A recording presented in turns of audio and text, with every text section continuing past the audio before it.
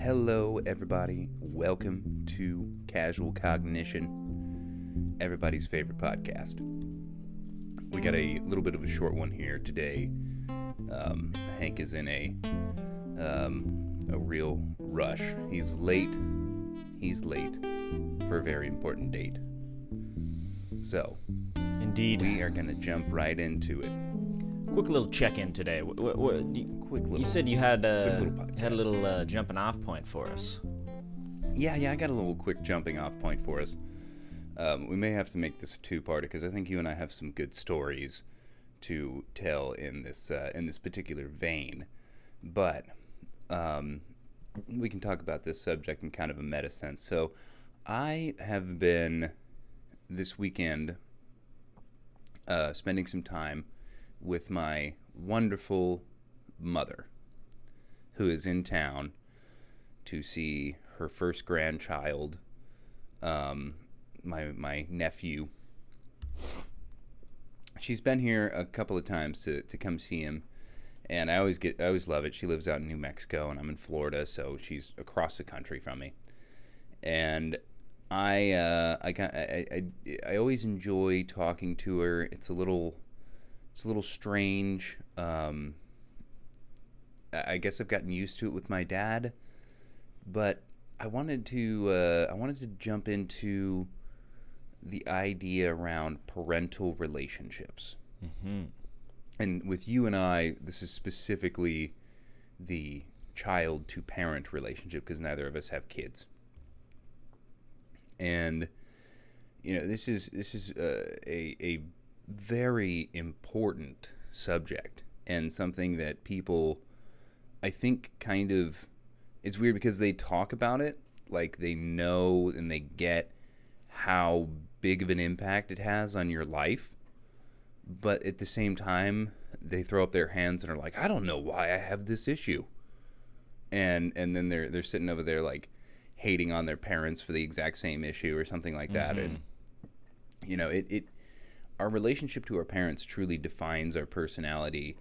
I would say more than any other environmental factor. You've got your genetic factors and your environmental factors.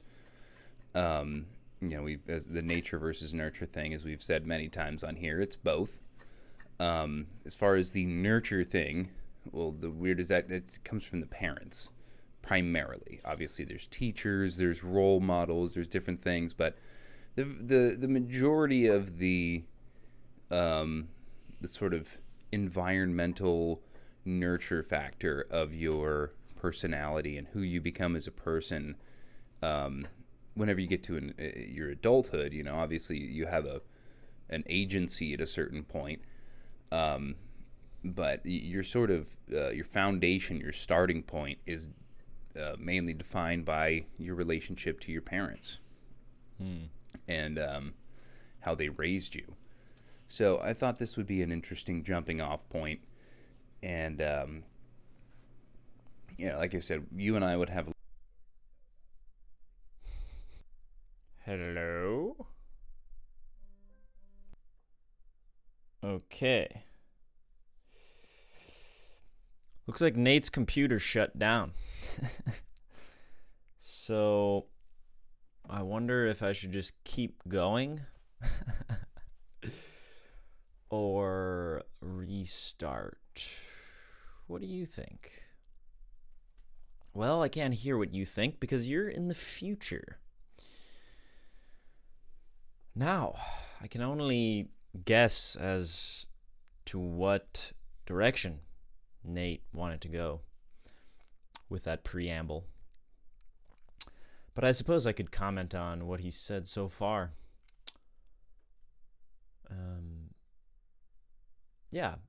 It's interesting to consider how much of our personality traits are kind of, latent at birth, and how much of it is kind of forged by our parental and overarching societal figures and cultural influences. I do think that there's a portion of it that's just kind of that you just start with, right? And then you can kind of be shaped in certain directions from various experiences. And from the child parent perspective, yeah, I mean, it's an interesting kind of starting point, right? Because as Nate mentioned, like we do kind of have this, and I'm gonna see if he's yeah, he's telling me to keep talking. So we're on the same page there. Yeah, I mean, I guess, from the perspective of being the child, I've seen a lot of good friends of mine and various people in my life who have very negative relationships with their parents, and they kind of want to completely dissociate from them, and I'm never talking to them again, and these kinds of things. And obviously that kind of sentiment arises out of generally speaking, a sense of mistreatment from the kid, or like traumatic experiences, or things of that nature. And I understand the proclivity to do that and to kind of just try to get away from toxic people. But it's very difficult because, even though some of these people, it's hard to know when it's like, okay, this person should not be in my life at all, and when it's worth it to try to mend the relationship and try to come together and reach a point of understanding and respect, even through disagreements, right? That's an interesting question, and it's hard for me to say, because if you're dealing with like a sociopath or something, it's better to just get out. It's not worth it, right? But that's a very small percentage of the population. So I think much of the time it stems from, just parents who it's this like chain of familial trauma that is kind of being propagated and passed down.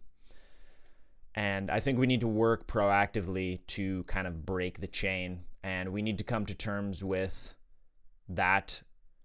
And we can't do that alone. We have to, or maybe we can, I'm no expert, but I think that there's a huge potential for healing those deep familial wounds through coming together and speaking openly and non-violently. I'm not sure if we've talked about nonviolent communication before on this podcast, but I think it's a really valuable tool that people should be aware of, because commonly when we communicate with people, especially weirdly enough with our like family members and loved ones, we communicate, and friends and such, and kind of just in general, a lot of people do this, myself included. We communicate in a way where whether we realize it or not, we're kind of passing judgments on people and situations. So, and nonviolent communication is kind of a model where we seek to become aware of that and shift the focus from like these thought forms, these judgmental thought forms, into, okay, well, how do I actually feel, and expressing how we feel instead, right? And it's funny because when you first start this, it feels very forced and it feels very uncomfortable. But as you become more fluent in this style of communication, it can bring such beautiful interactions, and it's really helped me to be able to understand my loved ones more fully, and also to keep from not only like triggering them but also being triggered, right? Because a lot of the time when we get triggered in a conversation, it's because somebody will pass a judgment on us. So it will be like something like or even something like, it can be very subtle, right? Like let's see. You make me so mad. Oh, here he is. He's back. One moment, as Nate re-enters the conversation mid-thought. There he is. Okay, I was just introducing... For fuck's sake. Dude, I just kept it rolling after a little bit. I'm so glad you just kept it rolling, because I do not know why my computer decided to take a fat shit. Yeah. At that particular point, it just restarted for no reason. And of course, it takes my old computer like 18 years to boot up. So my apologies. No problem. I was just introducing the folks to a model communication style known as nonviolent communication. And it was in relation to... very liberal of you. It was in relation to kind of being proactive about healing the wounds of familial trauma, and kind of trying to come back to and reach an understanding with these people who we may hold in very low regard. And may hold in very low regard. Not everybody has the fortune of having a wonderful, wonderful mother like mine that I was bragging on earlier. Yes, exactly. And so yeah, I was just kind of like finishing up the idea there of basically this is something worth looking into, and maybe we'll even do an episode on it. But I just wanted to kind of let people be aware of this mode of communication where instead of like most of the time when we talk to people and when we're angry or upset or sad, we will kind of like pass judgments on them. So like, oh, you make me so angry, right? But the thing about that is, for one, it's very likely to trigger the other person. And for two, it's not accurate, right? What would be more accurate, and this is kind of like in this style of nonviolent communication, would be like, when I see this, or when I hear this, or when I think this, I feel angry, right? And there's a subtle difference here, right? Because the first one is like, you're the reason I'm angry. It's your fault. You made me angry. You see what I mean? It's finger pointing versus like more of just this like, okay, when I heard this thing, I felt this, right? So then it's more, I don't know, it's kind of more of a dispassionate, like objective way of talking about these things. And it almost sounds a little Buddhist or yogic too. It's kind of the idea that anger, as with all other emotions, comes from within you. Exactly. And you can't think like some external object is creating the feeling. Like you are creating the feeling, the response to this external object. And with practice and training, you can change that response to that external object or person, whatever it is. Yeah, so I've found in my own life that this mode of communication, although it's very clunky in the beginning, it's super clunky and awkward and difficult when you're really triggered. Like someone has just felt like somebody's just plunged a knife into your heart, and then you're just like, when I hear that, I feel, and it's just like it's so challenging, right? But It makes me want to rip your ears off of your face. So that would be like the traditional response, right? And what ends up happening is like you just have this Traditional escalation. response is it's ripping someone's ears off of your face. Yes, and but what happens with that is like it just escalates, right? So Yeah. one person says Where do you escalate from there? a little thing, and then it turns into ripping ears off, and then it's like you're literally ripping each other's ears off, right? And so like we're trying to avoid that, right? We're trying to heal these wounds. Trying to nip this thing in the bud. We're trying to come to an understanding, right? And it's like, you know, and that can be very, very challenging and difficult. But I would urge people to, because what ends up happening, I think, is like when people don't allow themselves to forgive their parents, if they never can forgive them, I've been told this multiple times where like that parent will die and they'll just never have closure because they'll go to the grave hating their fucking parent for what they did to them. You know what I mean?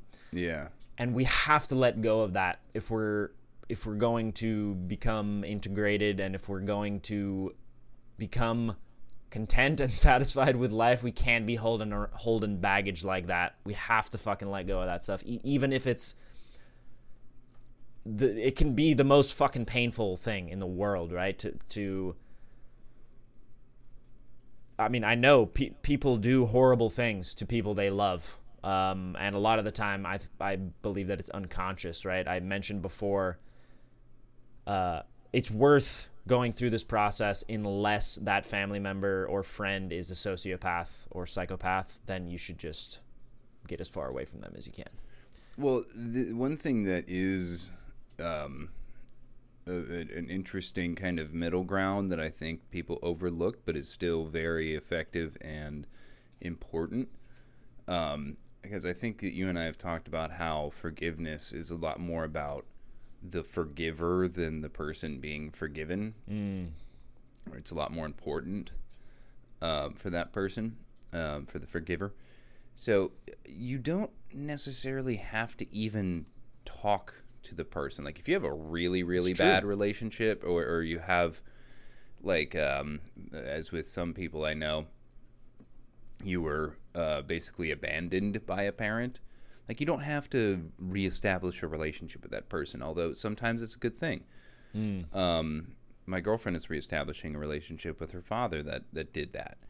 And he had to instigate that. You know, it's never the child's responsibility in that situation, but it is, it's an option, but you don't have to communicate with that person to let go of the anger and to let go of the resentment. True. And I actually think that for a lot of people, especially in that sort of situation, that's the better path of like, okay, I don't have to go through the awkwardness of trying to reestablish a relationship with this person, but I'm also not going to let this resentment harm me. I'm not going to let this person hurt me even more through my own issues. And you know, you sever the thing at its roots. And you know, that's not just with parents, that's really with anybody. I think that if you you know where I get practice in this is on the road, because I get bad road rage. And you know, a great practice is trying to just let go of being pissed at somebody for doing stupid on the road. And I live in a tourist town, so that's like 6 times a day. Right. And it can be very, very hard sometimes. So obviously it's way harder if you're trying to forgive a loved one that hurt you. But I've gotten a lot of practice with this one. Not, I guess I should say with my parents. That'll be for story time later. Both wonderful, but I have had to forgive them for quite a bit. Yeah, well, that's the thing too, right? Is like, even if you have like the theoretically the best parents that you could ever ask for, or not theoretically, but like practically the best parents that you could ask for, you're like, we all experience trauma growing up regardless, right? So even like that's just a fact of parenthood, right? Like you it's impossible. There's no perfect parents. Yeah, and with children, if you fuck up, you fucked them up. Yeah, like, and it's like that's creates just complexes. Yeah, you're gonna fuck up in certain ways. The goal of being a parent is to minimize that and to prepare the child or children to be in the world and to succeed and to have a good life, right? Yeah, and in my situation, it was almost entirely like uncontrollable circumstances that if my parents had responded to them perfectly would have been an absolute miracle. But still very traumatic, right? It still would have been, even if they did respond to it horribly, it would have been really, really bad. You mean perfectly? If they had responded to it perfectly, it would have been still really, really bad. But, since they're human beings, things were just a nightmare. Now I'm teasing it, but yeah, that'll have to be for another episode. It's a long, long story. Yeah, this was a tough one to do a short episode on, because I don't think it's all that tough. It's more of an introductory conversation. Maybe next week we can do a part 2, a follow up to this. Yeah, I guess it's tough for me because I am very passionate about this topic, so I would love to talk more about it, but I am running out of time. You're running out of time. Okay, well I think that's okay. But you could keep going if you want to. Yeah, I'll keep monologuing a bit. I had my monologue earlier, and now you can you can have one as well. We've got a weird day today. Oh man, it's early as shit here. And you're late. I'm early. You're late. Yep. We got technical problems. It's a fucking mess of a day. It's a mess, but you know what? We keep coming back here, and we keep week after week, hitting you with the best we got. We're getting better and better. I just want to take a moment to share my love and gratitude, firstly with you, Nate, and with everyone listening right now. This is a incredible journey. I'm having a whole lot of fun. I'm learning a lot. I fucking love hanging out with you. And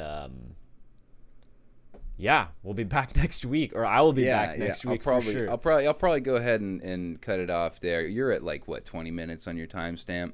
Yeah, almost 24.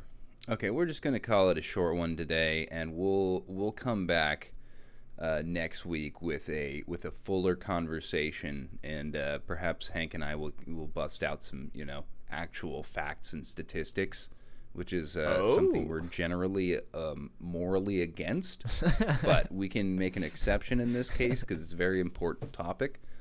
The last thing I'll say is, Hank, I have a problem with you right now. You got a problem? What's going on with those gloves, bro?